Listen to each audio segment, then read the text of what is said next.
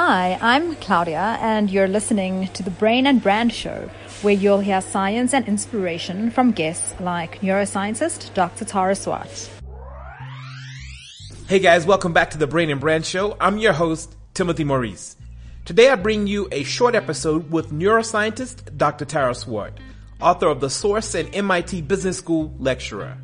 This conversation she and I had during lunch at a full-day workshop on the neuroscience of leadership, how to lead better by understanding your brain. We discuss how to position your brain to be more resilient, deal with unconscious biases, and overall, how to position your brain to function at the highest level. Dr. Swart is a regular on the show, and when you scroll back a few episodes, you'll hear a more comprehensive 3-part series on getting the most out of your brain. I hope this short conversation gives your brain the quick boost you need. Enjoy Dr. Tara Swart. How are you? Welcome back to the show. I'm good. Very happy to be here as always. This conversation is advancing and people are really starting to see that neuroscience and understanding how the brain works will help them lead. What are some of your findings in terms of being able to optimize brain power and lead at the highest level? Well, I think the top line is that whereas about 20 years ago it was about are you strategic, are you tactical, now the key thing that's going to give managers and leaders an advantage going forward is an understanding of the cognitive sciences.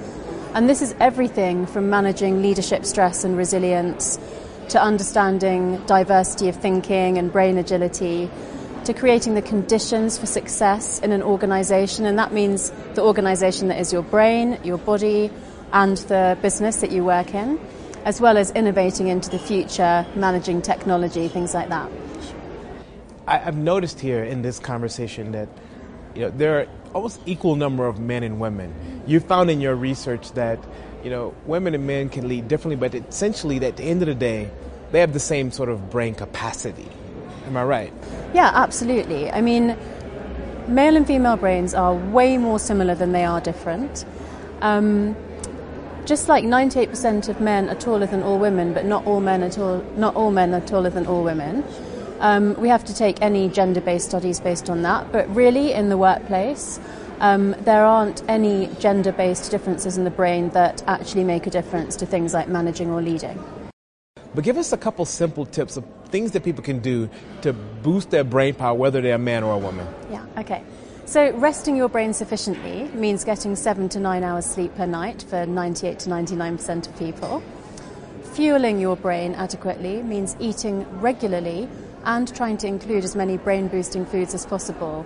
The oily fish, the avocado, eggs, nuts, seeds, things like that.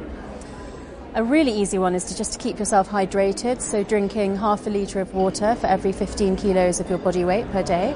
That's usually 2 litres for a woman, 3 litres for a man. And then doing some form of exercise, particularly if you're in a sedentary job, but preferably kind of walking around all day or having a standing or treadmill desk.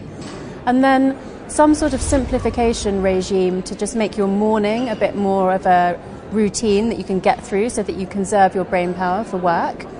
And a mindfulness regime in your day. You just have to do 12 minutes. It can make a really big difference to how you regulate your emotions and suppress your biases.